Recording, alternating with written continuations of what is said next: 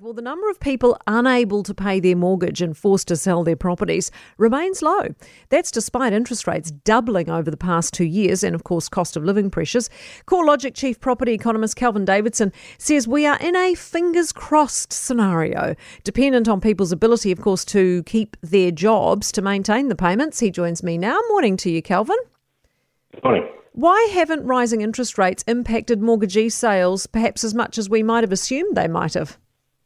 I'd say there's three really important things, and you've already touched on the labour market. I mean, high employment is vital. If you've got a job, you'll prioritise the mortgage. You've got that income, and it will certainly help to keep mortgagee sales at bay.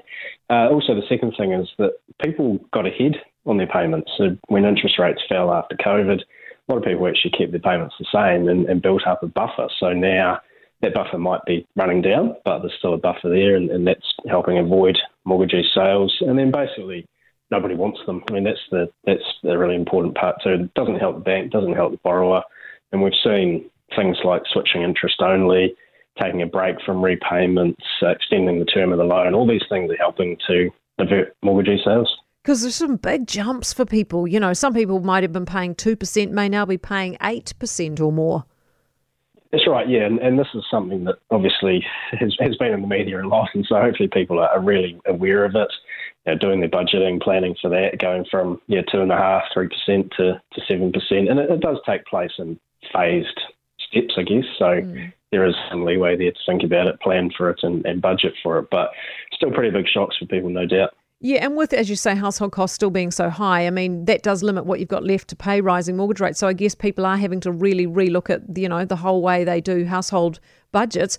How long do you expect it to stay like this? I mean, mortgagee sales being low at the moment, do you think that'll continue?